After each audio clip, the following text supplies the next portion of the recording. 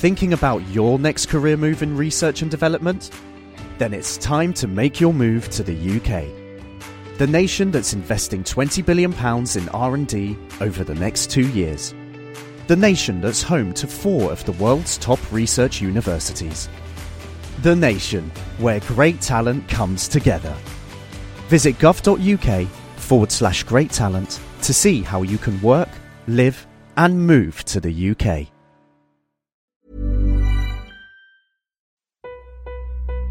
I have you loud and clear. Hello. Welcome. Science. And that is to say, physics, medicine, nature, Space. Time. brain, Life. The universe. This week, are we more prone to struggle with stress? And if so, why? I'm Greer Jackson, and in today's episode of The Naked Scientist, you and I will be probing the state of our mental health. I'll be stressing myself out to uncover how the human body responds to stress and why. We'll be seeing whether having a gut feeling has anything to do with it, and what we can all do to unwind a little more. The Naked Scientist podcast is powered by ukfast.co.uk.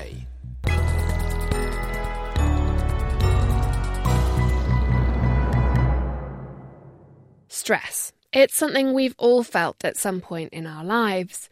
But there was an article that I read recently that really brought home how serious chronic stress can be.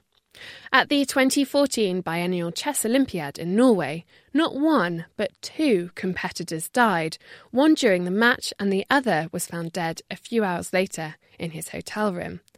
Why? Well, they think it was all to do with the extreme stress of the game. And what's even more shocking is that this isn't an isolated experience. Back in 2000, a Latvian chess champion had a fatal heart attack during a Finnish tournament. That same year, another Latvian suffered the same fate whilst playing in Berlin.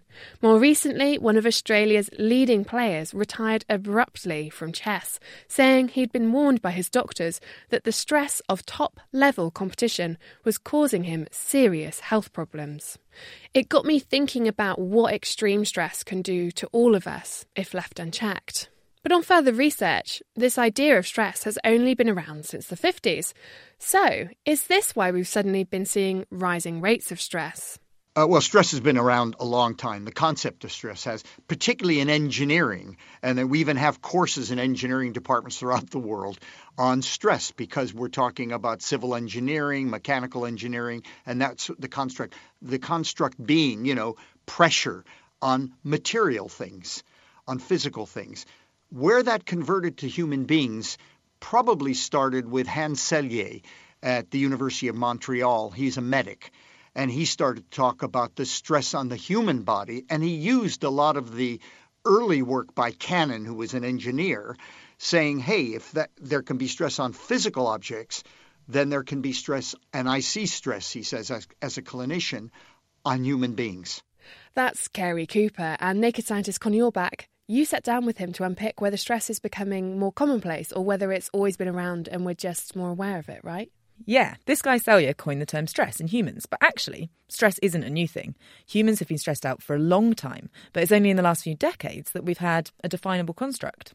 It's been around a long time, the human condition. I mean, we've had environmental factors, personal factors affecting people and their health for quite a long time. It's just that over the last few decades, more research is being done on how stress affects human health. Whether it's in the workplace, what are the factors in the workplace that cause people to get stressed, or in life more generally. I seem to be reading that people are more stressed than ever before. I hear it all the time. But is that really true, or is that just something we like to say?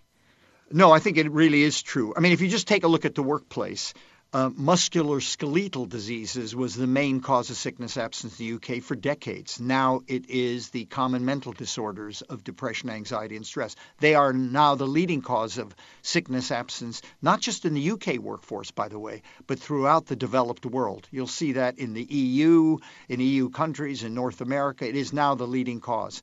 Okay, I understand that in the workplace, as jobs have changed, so have the reasons for sickness, from physical problems to mental ones. But are there actually any stats to back this up? Well, this is a slightly tricky one. As Carrie said, people have only been studying stress since the 50s, so it's still a relatively new field scientifically, and there haven't been many studies looking at a change in population health. But what there has been has brought in, well, I think some quite alarming statistics. When asking, are we getting more stressed, universities have reported a 10% increase in uptake of their counselling services year on year, with mental health problems on campus raising from 8,000 to 18,000 cases in just 4 years. Wow, that's quite a lot. Yeah, I was looking for studies and I came across this one and was really quite surprised. And then in terms of really big numbers, in 2014, the charity Mind, the mental health charity, found that 56% of the workers they polled reported workplace stress, which is really a crazy amount. Sorry, I'm a bit speechless. 56% is a staggering amount. But I wonder, is there a difference between stress and just, having a lot on your plate? Yeah. Absolutely. And so when does stress become a problem? And actually, this is something I asked Carrie, the difference between pressure and stress. People will say, I'm stressed. Basically, when they say that, just generally, they mean they're under pressure. By the way, pressure is stimulating and motivating. But when pressure exceeds your ability to cope, then you're in the stress arena. And when that happens, you'll get ill health consequences. And if we are more stressed, you mentioned that the types of jobs we're doing have changed, but also a lot of other things have changed about the world that we live in now. So what's causing this increased stress? Oh, there's a variety of things. First of all, technological advance is much faster than ever before. People have been more mobile. You think about it, 30 or 40 years ago, people worked within a radius of 30 miles of where they lived. They had the community around them. They had their extended family. We don't have the extended family anymore. We don't have the natural counselors in our environment, the aunties, the grandmas, the neighbors who knew 4 generations of your family, who were people you could go talk to because we weren't mobile. But now people are looking for jobs. They're moving away from their extended family. And basically, we're now into just the mother, the father, the kids. So we don't have now the kind of support systems that we had then.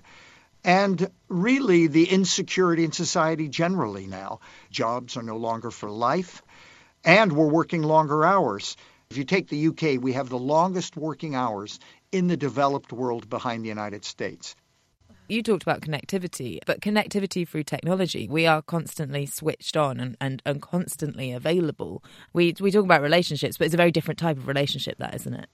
Yeah, what's also happening, I think, is not only the speed of technology and the constant change that we're undergoing as a major kind of an outside source of stress on people, but think about information and communication technologies. Just think about email. Email is overloading people.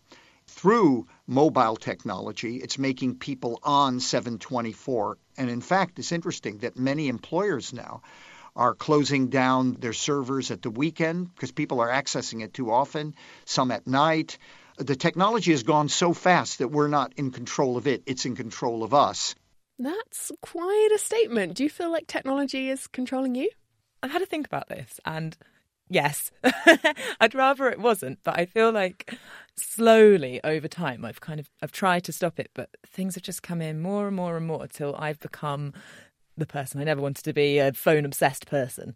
And I think it's with the invention of smartphones, actually, that you never quite switch off. There's always like a social media outlet, Twitter, Facebook, Instagram to be checking. There's emails, texts. I'm thinking instant messaging as well. You're bombarded with different types of communications because of this new technology. Absolutely. And there's always an easier way of doing things as well. So I felt like I don't need maps. I'm going to get my own way. But in the end, why don't you just use the maps on your phone? And in the end, why don't you just message someone quickly? And in the end, why don't you just search for the thing that you're all talking about? And then you just can't get away from it because it's always being more useful than maybe I even want. But is that stressful? It sounds pretty, I mean, for me, certainly, it seems pretty useful. I have to admit, when I see like 100 notifications on an instant messaging app, it does kind of freak me out. But I don't think it stresses me out. I think what that all does for me is it just makes this phone ever present. You know, by using it all the time, by it always being more useful than not, I can't get away from it. And I try turning off my emails on my phone, but then I'm like, I'd actually quite like to know that I know they're there. I always know they're there, so I can't get away. Smartphones and technology aside, why is it that some people find an event stressful, whereas others just experience it as pressure?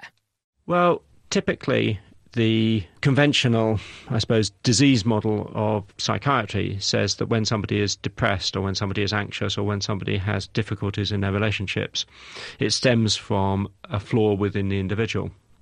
But I think we know that poverty and abuse, bullying, negative life experiences, and also growing up in societies or in communities which are socially unequal is highly likely to lead to mental health problems. Meet Peter Kinderman, Professor of Clinical Psychology at the University of Liverpool, and I'm currently President of the British Psychological Society. One of the things that we know is that unequal societies are nearly always worse, and equal societies are nearly always better. So in nearly every measurable way, people growing up in unequal societies do worse. There are more social problems such as crime and social disorder in unequal societies relative to equal societies when you take into account the absolute wealth of the nations. Of course, wealthy countries have more material possessions, so they can buy goods, they can buy hospitals, they can buy the time of police officers and so forth, they can buy roads. But given the absolute wealth of nations, those nations that are more equal have lower levels of social disorder, higher levels of personal happiness, and lower levels of mental health problems, yes. Why is this, though? Because, as Peter highlighted, living in a developed country means you have access to healthcare, education, and welfare. One of the things for me as a psychologist that comes across is that the phenomenon of sort of social comparisons seems to be very important. What human beings seem to do is they don't necessarily seem to sit down and think in some objective terms, how is my life going? They compare themselves to other people. We're inherently social animals. So our sense of who we are and how we're doing and our sense of optimism for the future seems to be implicitly tied in with how we're doing compared to other people or how we're doing compared to how we should be doing. Is that necessarily a bad thing? Well, I was talking about this with a colleague, and we were talking about how wonderful little animals human beings are and how we strive to improve our living conditions by manipulating our environment. So we were sort of speculating about how it's difficult for human beings to feel satisfied because we're driven to always improve. And you can imagine how it would be evolutionarily extremely advantageous to humans to sit around after a hunting-gathering expedition eating fruits and vegetables and then to think, I wonder if we could do things a little bit differently. And if you're going to do things differently, you have to recognise that there's something imperfect about the situation that you see yourself in. So out of that comes a sort of striving, which is good. And I think that makes us supremely creative. But I guess there's always the danger of it leading to some negative emotions as well. Like what? There's a danger of thinking it's not right, it's not good. And I think if we do that too much, if we do that to excess, if we only spot the negatives, then I think we can become either anxious or depressed or have other sorts of psychological problems. And then you've got to think of why. And I think it's because when you grow up in straitened social circumstances, when terrible things happen to you, or when you grow up in unequal societies, it has an impact on the sense that you make of who you are, what your chances in life are, whether you are a person who can command respect and make positive changes in the world. And if you conclude, quite reasonably, on the basis of your experience in life, that the chances that you have in life are a little bit limited, that's a profoundly depressing, profoundly disempowering experience. Peter Kinderman with me, Greer Jackson, on The Naked Scientists. What has really struck me is that the causes of stress seem to be ubiquitous. There's no one cause. It's extremely knotty and not only entangled with our daily lives, but also on the societal level too. Because of that, its effects are far-reaching, with no one clear solution. But if we really want to get to grips with what we can do to fight this feeling, I think first we need to understand what actually happens in the body when we feel stressed. And that meant I had to volunteer myself as a human guinea pig. So this is our labs for the psychology department. Hello, I'm Nina Smythe and I'm a lecturer at the University of Westminster in the psychology department. And today I'm going to be taking you through what the TRIA social stress test is. It involves you to give a public speech in front of a committee, 2 members, and you'll be asked to do a speech about a job position. So yeah, if you're happy, just sign and date it.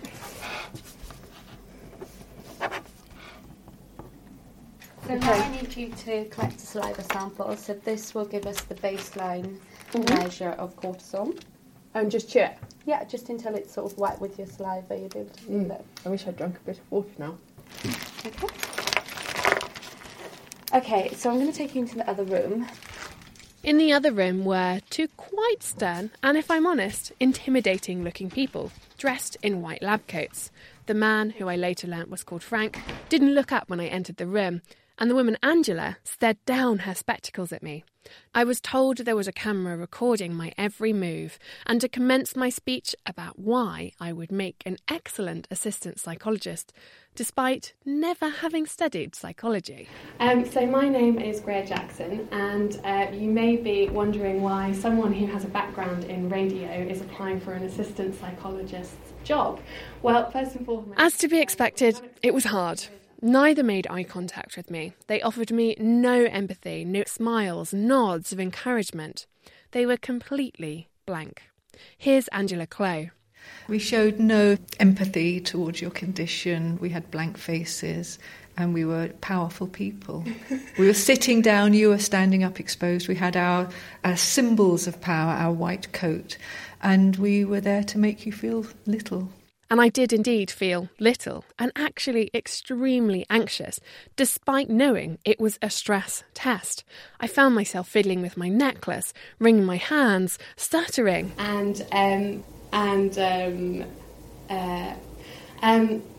Well, this stress test has been trialled throughout the world. It's the gold standard of how to make people feel vulnerable and to threaten their self-esteem. Because you're very confident, actually, in the nature of your life as a communicator, you were able to display your discomfort by being outward and energetic and laughing and trying your best. Some people find it extremely intimidating and they rather clam up and they hardly say anything. And I have to keep saying, you have time remaining, please continue. And they just look at you blankly. And to be quite honest, some people are really upset. Upset is something I can seriously relate to. But for me, the worst was yet to come. We're now going to ask you to perform a mental arithmetic task, which will last 5 minutes. Your task is to serially subtract the number 13 from a number that I will give you. Okay. If you make a mistake, I will tell you and ask you to begin from the beginning, from the start number. Okay. This, for me, was worse than the public speaking because, well, public speaking, I do this in my day job in some capacity. Maths, on the other hand, not so much. Your start number is 2083. So 2083, 2070, 2000... And after I got it wrong once, my confidence plummeted. Even listening to this makes me feel stressed. Wrong. Oh gosh, 31... 80... 78. Wrong. Please begin again with 2083. And so it continued like this for a very long 5 minutes. How did you find it? Terrifying, but I kind of knew it was going to be terrifying. Okay, so what we'll do now is... I want to know if I got the job. I thought you did very well. We'll collect 2 saliva samples, one in 10 minutes and one in 20 minutes. Hi, Angela. That's a debrief. Nice to meet you. Sorry, what a horrible way to introduce oneself. It was in many ways perfect. Turns out in real life, Angela and Frank are surprisingly really nice. Although the worst thing is... I was debriefed over a cup of tea with Angela, and she talked me through what was going on in my body to elicit that kind of response. Okay, as soon as you walk in the room, that would have started the process. There were 3 stress response systems. Immediately, your sympathetic nervous system, your arousal nervous system will start your heart pumping, and your adrenaline will start to be released. But also, you'll kick in, because it's such a severe psychosocial stressor.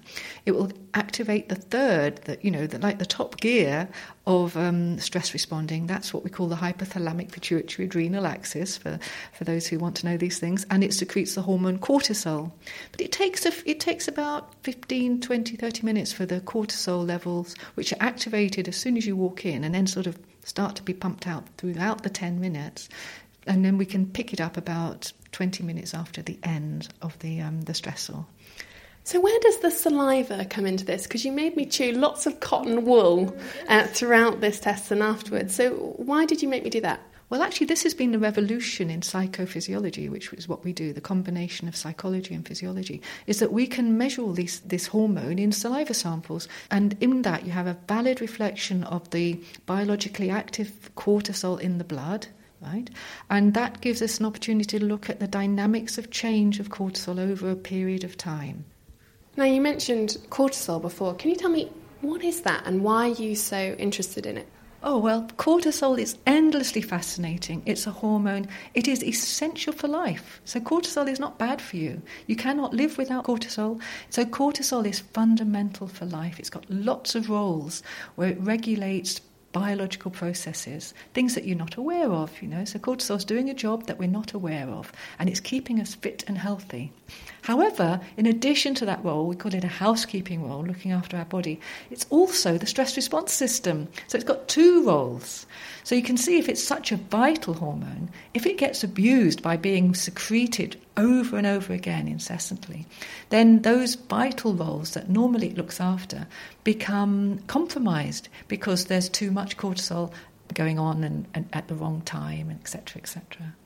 If we plotted, say, on the horizontal axis, yes, and the amount of cortisol on the vertical axis, what does that graph look like? I'm so pleased you pointed that out, because the way that cortisol executes its housekeeping role is by changing concentrations over the day. It's got a direct hotline to the body's biological clock. And so at night when we're asleep, cortisol levels really nice and low, so you can snooze away.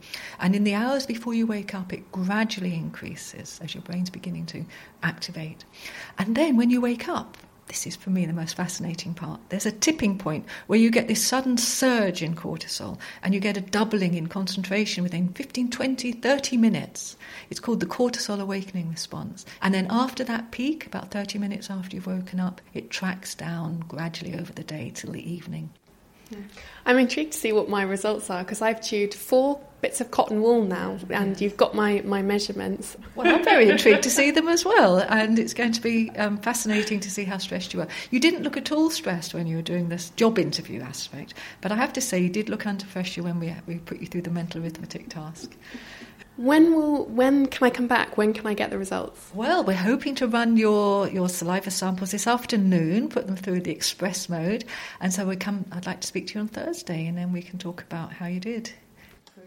2 days later, I went back to see Professor Angela Clough to get my results. Well, the results are in, as they say, and you started off with beautiful low cortisol. So obviously your journey here to London hadn't really stressed you out. You were in a nice relaxed state when you came in. And then we took a sample immediately before you came into the room and were confronted by Frank and myself. And then we took one immediately after the end of the stressor, which was 10 minutes. And already your cortisol levels had started to go up. 10 minutes after that, it's gone up. It's about double. And then 10 minutes after that, at the peak, you are 25% again. So we've got a change from 3 nanomoles per litre at base to 11 nanomoles per litre. So quite a substantial rise. We succeeded in stressing you. In this particular instant, we'd just see a sort of a blip up in the timeline and then slowly go back down to normal. Yeah. But I imagine if you're continually stressed, that graph becomes, very jagged with lots of bursts of cortisol. Absolutely. You've got an underlying drive for cortisol secretion across the day, which peaks in the morning and goes down over the day. And superimposed upon that, you have these stress responses, which are brought about by real-life events. And so I should emphasise that these things, people are very resilient in the short term, but if these are going on for years at a time, when you're constantly exposed to these stresses across your day, then the impact of that is it affects the regulation of your underlying pattern so that your body is less able to produce those nice dynamic changes, and you end up a flat pattern across the day. Why is that? What is the effect? Is it that your cells become resistant to cortisol, much like when people have diabetes, you become resistant to insulin? That's exactly what happens, because you become over-flooded with the hormone, and therefore the body down-regulates its ability to detect it, and therefore you become less efficient at shutting it down. What's the implications of that? First of all, your cortisol is your master hormone regulating downstream biological processes like your immune system, cardiovascular system, metabolic system. And so if that message isn't giving clear instructions about day and night to those biological processes, then they're not going to function properly. And also, there are implications for inflammation. I mentioned the immune system, but modern research is demonstrating that a lot of conditions are associated with inflammatory processes across the body. And if you're flooding your body with cortisol at inappropriate times of day, the inflammatory immune cells, which should normally be shut off by cortisol, also become desensitized to cortisol. So it promotes the inflammatory process. And we know that inflammatory processes, high inflammatory processes, are associated with such a wide range of ill health conditions. For example, clinical depression is associated with inflammatory processes, as well as Alzheimer's disease and a range of cardiovascular diseases. So many things have inflammatory processes at their root, really. Yeah, absolutely. I find that kind of shocking that stress over the long term can have such physical and also huge effects on your mental health as well. Yeah, well, that's why it's so interesting to study. And depending on what your biological vulnerability is, then the chronic stress will be associated with different range of conditions. That's why there's not a single stress condition. It would be so much easier for people like me as if you just end up with a big spot on your face and you say, oh, you're suffering from stress. But it's not like that, because stress can manifest in 100 different ways. Angela Clow from the University of Westminster, with me, Greer Jackson.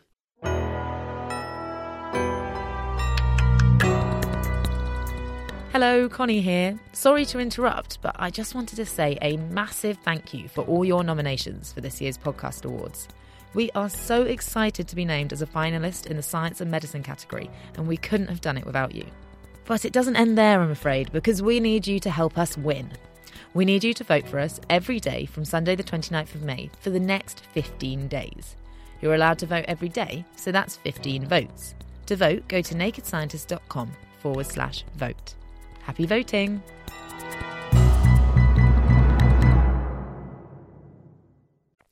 Today on The Naked Scientist, I've been stressing myself out in the hope of living a stress-free lifestyle. But what has shocked me is that stress manifests in a huge number of ways, be it anxiety disorders, depression, or even physical ways like bowel inflammation, headaches and fatigue, to even more serious problems like cardiovascular disease or Alzheimer's. A lot of these complications appear to be linked with inflammation and our immune system. And this is because, as Angela said, our immune system is so often flooded with this anti-inflammatory stress hormone, cortisol, that our immune system is now having difficulty regulating its inflammatory response. But there's emerging evidence to suggest that the bugs in your gut could also be linked to how you're feeling. For instance, a paper published in eLife just this month showed how your microbiome can alter your mood. Another has demonstrated how an individual bacterium can stop inflammation in mice. Naked Scientist Emma Sackville, you've been looking into this, haven't you? Yeah, there have been a few studies recently looking at mice that suggest that by killing off bacteria, by, say, taking antibiotics, they are less resilient to stress and anxiety. So could you reverse this by introducing bugs back into your system? Well, it may sound far-fetched, but organisms found in soil could help prevent serious mental health problems, as Professor Graham Rook from UCL explained to me.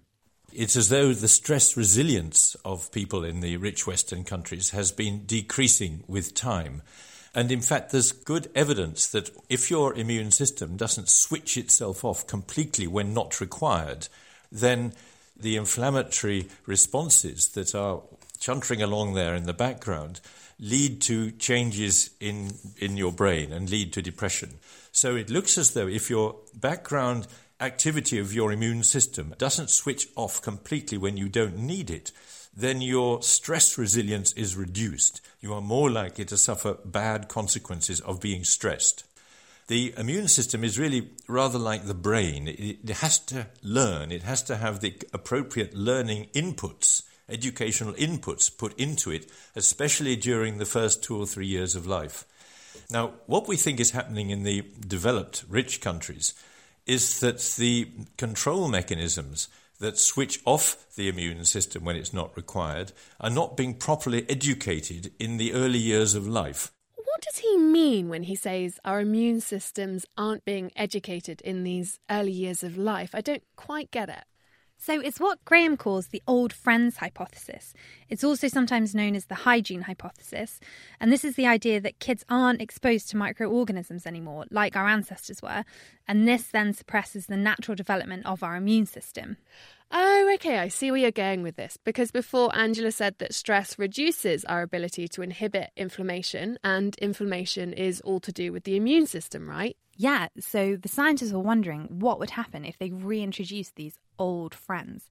In particular, they were interested in one specific microorganism found in soil called Mycobacterium vaccae.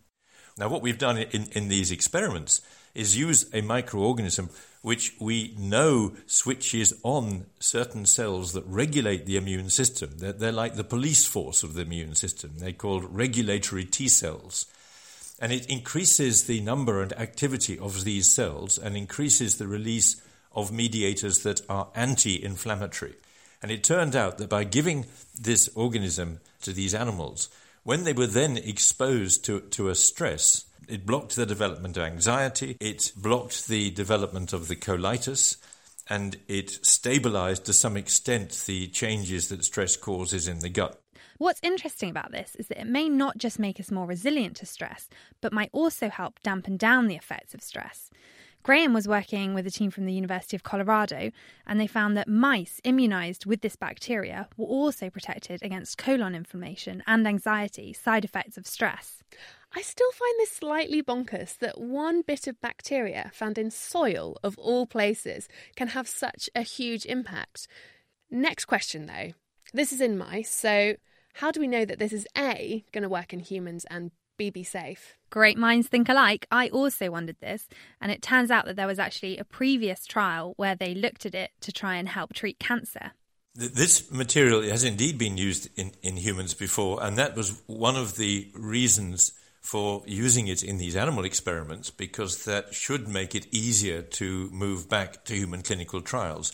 The point being that it was used in a clinical trial for a condition where, in fact, it didn't help the condition that was being treated.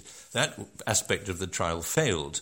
But the patients had been subjected to a quality of life questionnaire, and although this had to be regarded as very preliminary data, it did appear to be making it easier for them to put up with the stress of the condition itself. Let me guess. Next step is human trials? Yep, but it's not that simple. Well, you're really looking way into the future now. I mean, since the material is available in what is called good manufacturing practice, that's to say manufactured to the regulatory level required for trial in humans, then it should be possible, with appropriate funding, to try doing some such study. Designing the ideal study is very difficult. Clinical trials are extremely difficult to do well, particularly when one's looking at an endpoint which is something a little bit nebulous, like the extent of the detrimental effects of stress. Despite the nebulous nature of stress, hopefully one day it means we may have another mechanism to treat stress and other anxiety disorders. But one thing that really struck me from the stress test with Angela was how I found myself having to suppress laughter. I have no idea why I was even laughing in the first place. As I said, I found the entire thing hugely stressful, but it got me thinking about how I deal with stressful situations.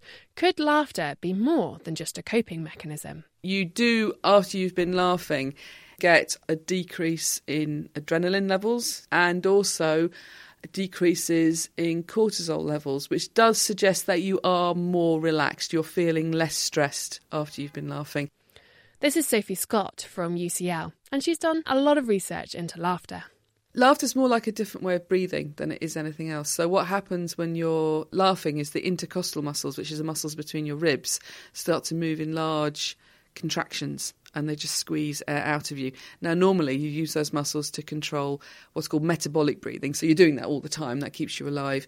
You use those same muscles to speak. So as soon as you start talking, you use the intercostal muscles to very finely control flow of air out through your larynx. If I keep talking without taking another breath, my intercostal muscles start to have to work really, really hard to squeeze the air out, and in the end I'll run out of air altogether.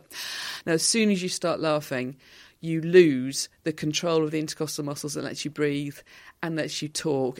And in fact, because one of the main jobs that you're doing with your breathing when you're speaking is actually controlling how you pass air through your larynx, so how you're making a sound in your voice box, very often the first thing you can pick up when someone's talking and starting to laugh actually is this loss of control of the pitch of the voice. And very often the pitch of the voice starts to shoot up because you're starting to squeeze air out under much higher pressures than you would ever do when you were speaking normally.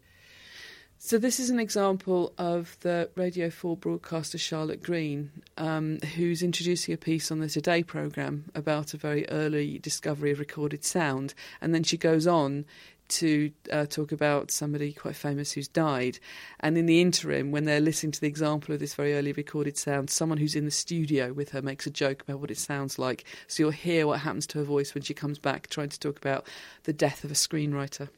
American historians have discovered what they think is the earliest recording of the human voice, made on a device which scratched sound waves onto paper blackened by smoke. It was made in 1860, 17 years before Thomas Edison first demonstrated the gramophone, and featured an excerpt from a French song, Au clair de la lune.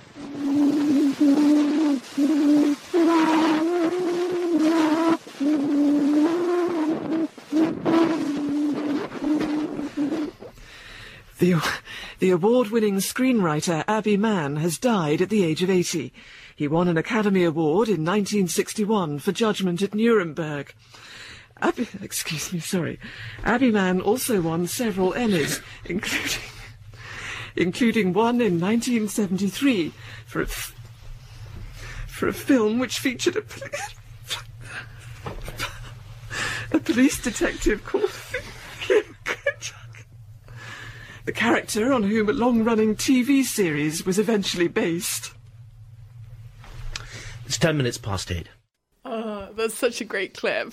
It's kind of beautiful, isn't it? She's desperately trying to keep going. I think that's one of the things that's enjoyable about it. She's on live radio. She's got to keep talking. And her voice is just going everywhere. We don't really understand how that happens. There's something about the neural changes that happen when you start laughing that means it does overwhelm speaking and it overwhelms breathing. And even if you do not want to laugh aloud, you start making all these funny noises.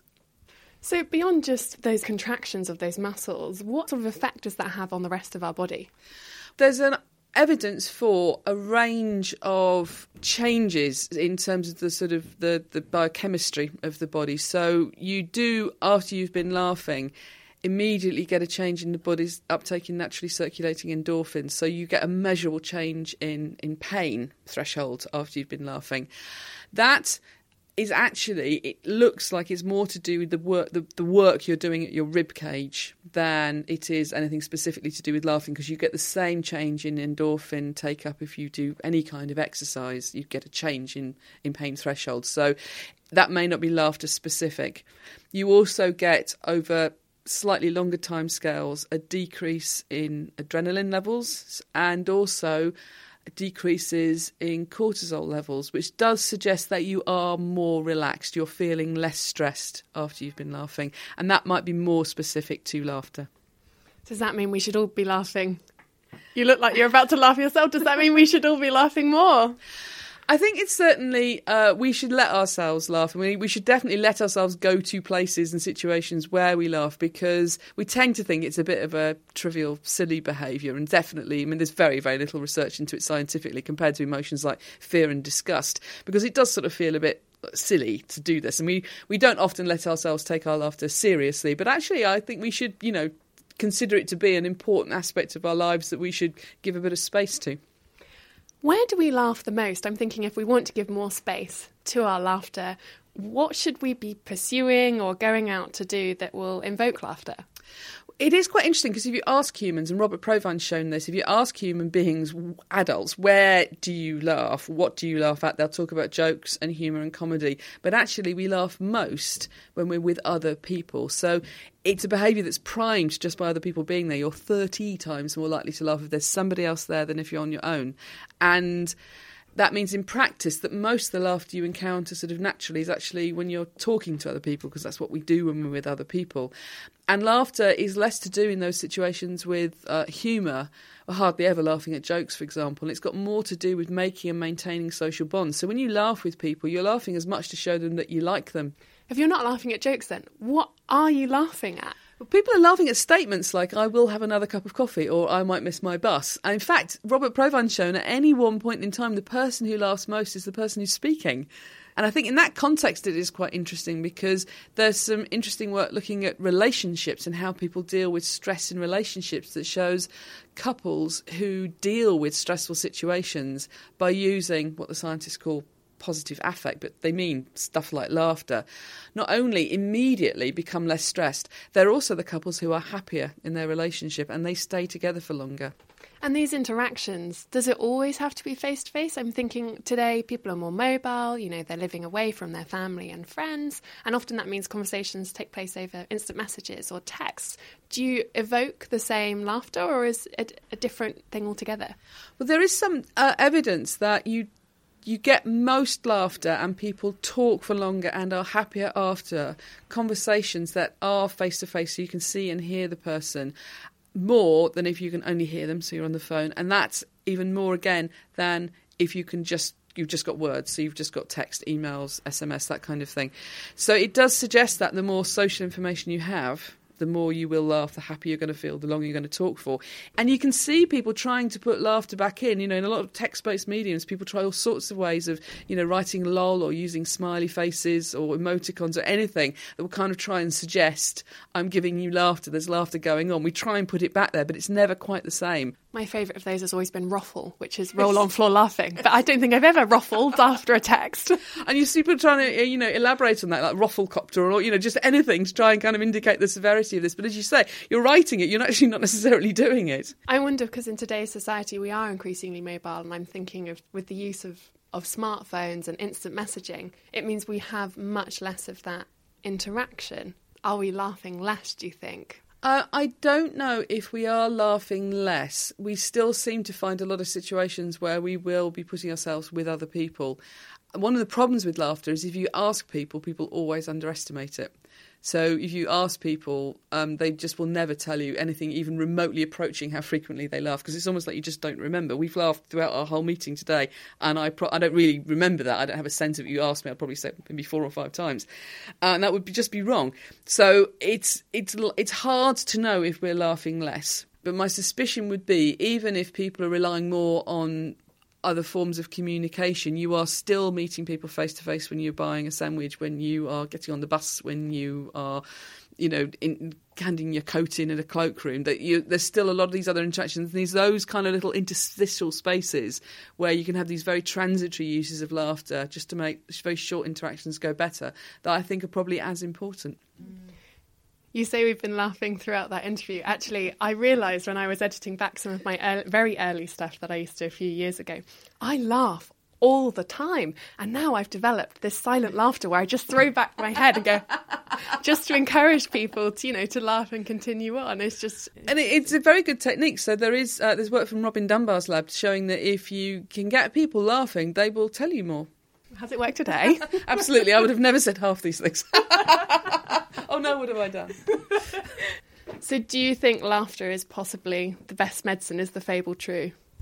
I think laughter probably is a really good medicine, but I think what we shouldn't do is think of that as like laughter exists on its own. I think it's the fact that laughter primarily happens in social interactions, and it's really hard to pull apart from that.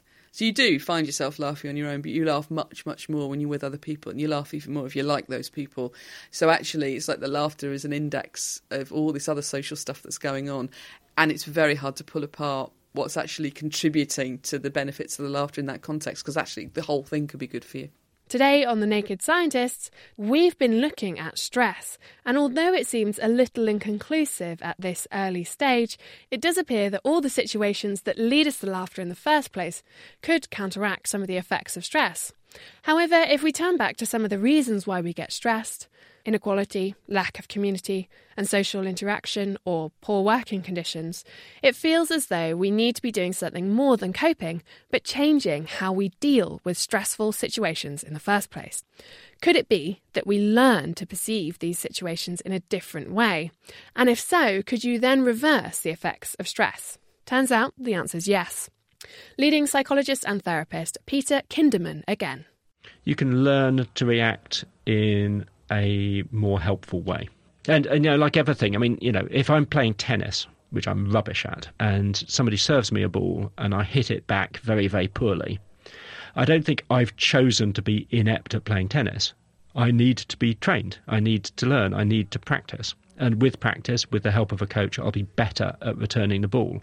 And when people are stressed, when people are depressed, when people are anxious, with help, they can learn to deal with those circumstances in many cases in a more helpful way. This is sometimes known as CBT, or Cognitive Behavioural Therapy, and Peter has designed an app called Catch It that helps you think about the way you feel and modify your mood. Although Peter does stress that this isn't a replacement for therapy. The big picture here, though, is the one that Peter painted earlier, how we need to shift on a societal level in how we approach mental health care in the first place. I have to say, sort of speaking in the office of the president of the British Psychological Society, I think we collectively need to campaign for a better society. One of the things that I do is that I'm involved in what could broadly be termed the happiness agenda, looking at well-being as a target for government activity. So the idea there from many Nobel Prize-winning economists is that as well as boosting the nation's wealth, what we should be doing, the aim of government, is to take those policy decisions that improve the well-being of citizens.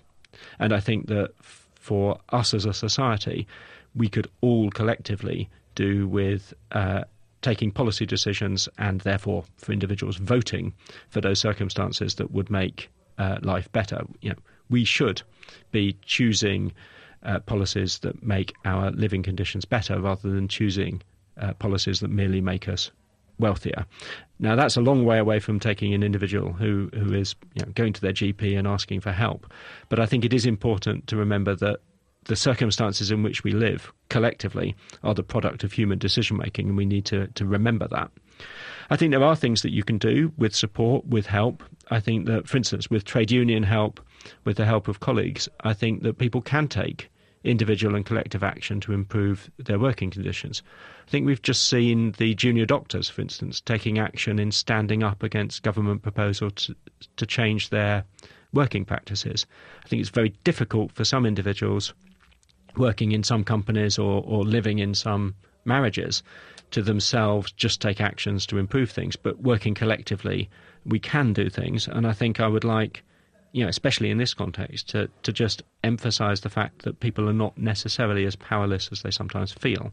I.e., we need to see mental health problems less on an individual basis because it ignores the wider issues of why we get stressed in the first place. For me, I think it's an incorrect analysis situation to say that the problem lies within yourself. So I think to say that you are experiencing very stressful circumstances and that you are responding to those circumstances in a way which may or may not be helpful, that's okay. But to say you have an illness or you have a disorder, I think does a number of things. It implies that what's happening to you is abnormal in some way, and I think that that's, in the very least, questionable for most people. Most people are responding perfectly normally to very difficult situations.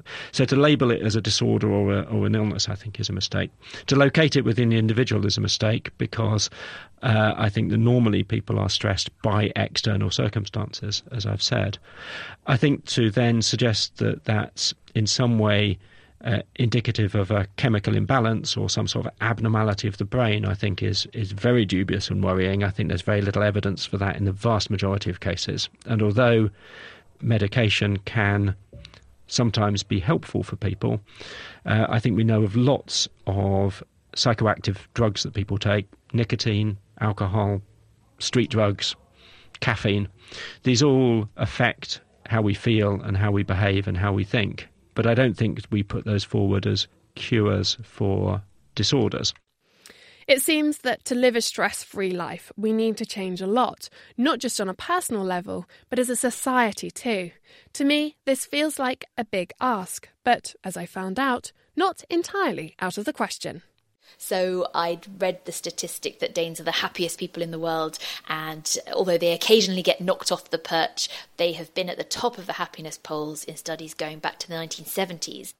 That's Helen Russell. I'm a British journalist and the author of The Year of Living Danishly. Back in 2013, Helen packed her bags and went to live in Denmark to see if she could find out why the Danes are so happy. And you might be surprised that good interior design, carpets, curtains and coffee tables were a governmental priority at one stage. Yeah, I mean, the first thing I really came across was arriving in a new country with nowhere to live. We were obviously house hunting straight away. And before I'd even begun my research, every home I went into just looked very different to any home I've ever been into in the UK. Everyone's home looks like something out of a weekend living supplement, with sort of little designer touches, lots of natural fabrics and lots of Danish design and very clean lines, quite simple and functional. And I started researching into this first of all and learnt that Denmark's often described as a design society, but this was something that was mandated by the government in the 1920s when there were huge social and economic challenges, but the government at the time decided that design was important and that it should be a priority because it made people feel better. And they were right, but about 90 years ahead of their time, because research from University of London found that looking at something beautiful releases the same brain activity as being in love and stimulates dopamine. Design is a part of everyday life for many Danes.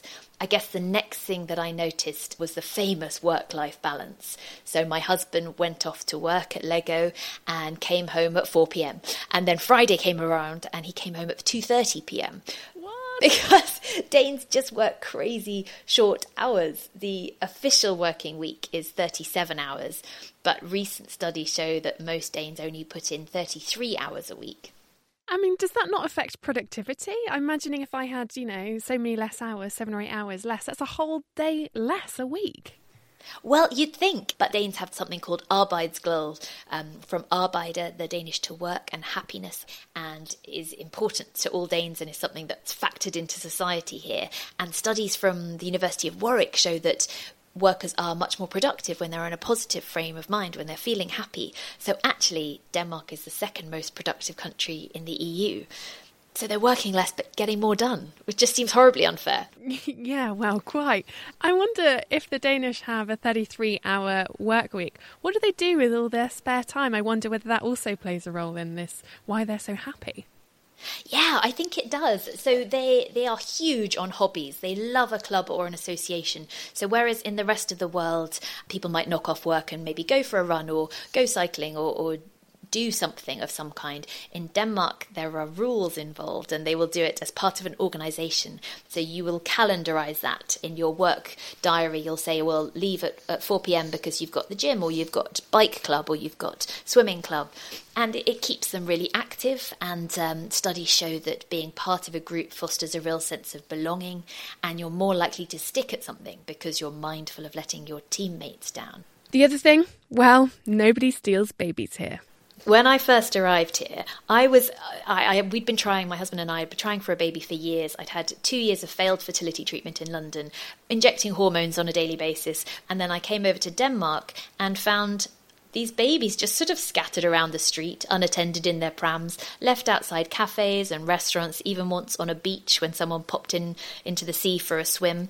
And I had it explained to me that, yes, as you say, people don't steal babies in Denmark, and that Danes trust each other so much that they think that it's fine to leave babies to sleep outside. The fresh air is good for their lungs, and so that's perfectly okay. But there's a famous story out here of a Danish woman who went to New York and left her baby outside a restaurant when she popped in for lunch and got arrested for child neglect.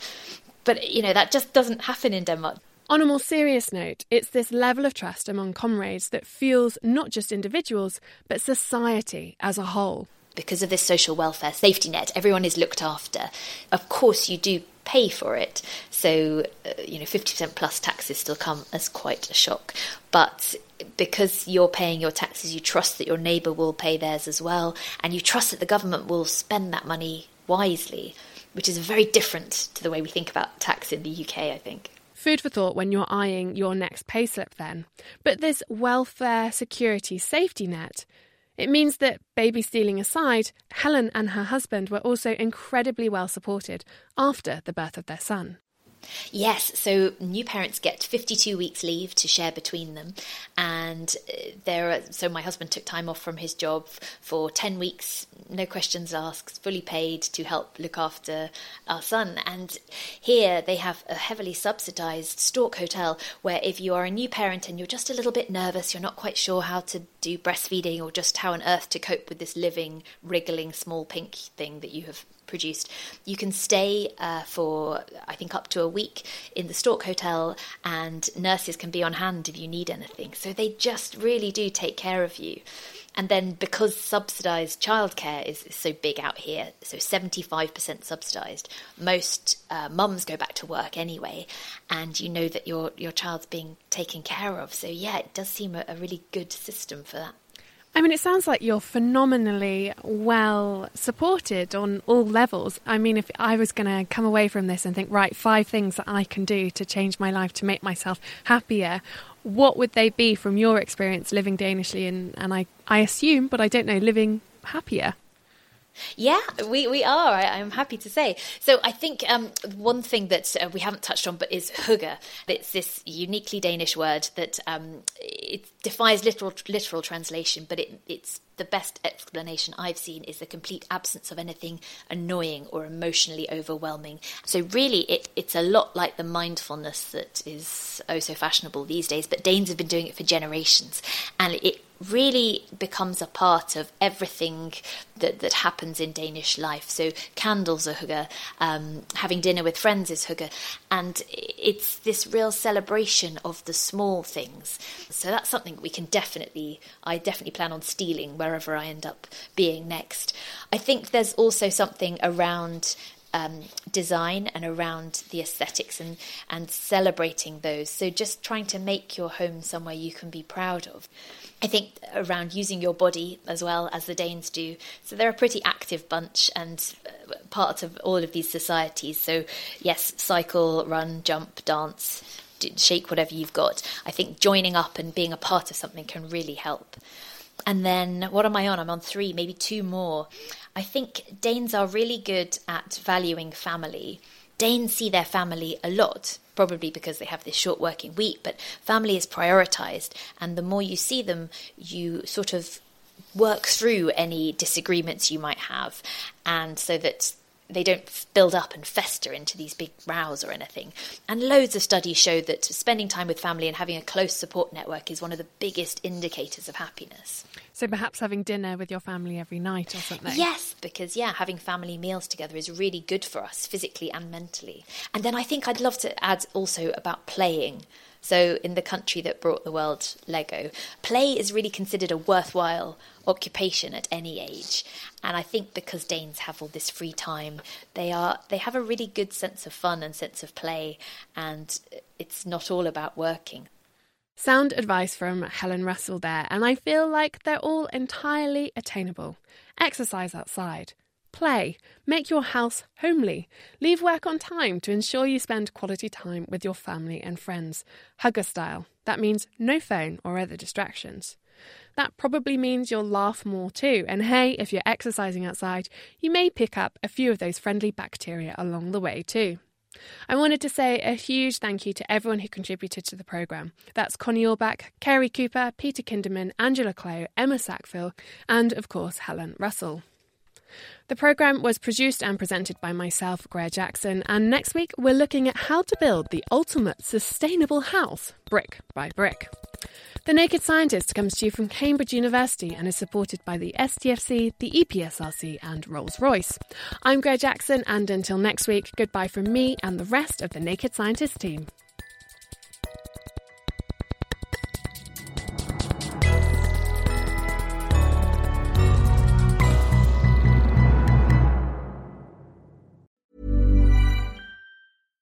Thinking about your next career move in research and development? Then it's time to make your move to the UK. The nation that's investing £20 billion in R&D over the next 2 years. The nation that's home to 4 of the world's top research universities. The nation where great talent comes together. Visit gov.uk/great talent to see how you can work, live and move to the UK.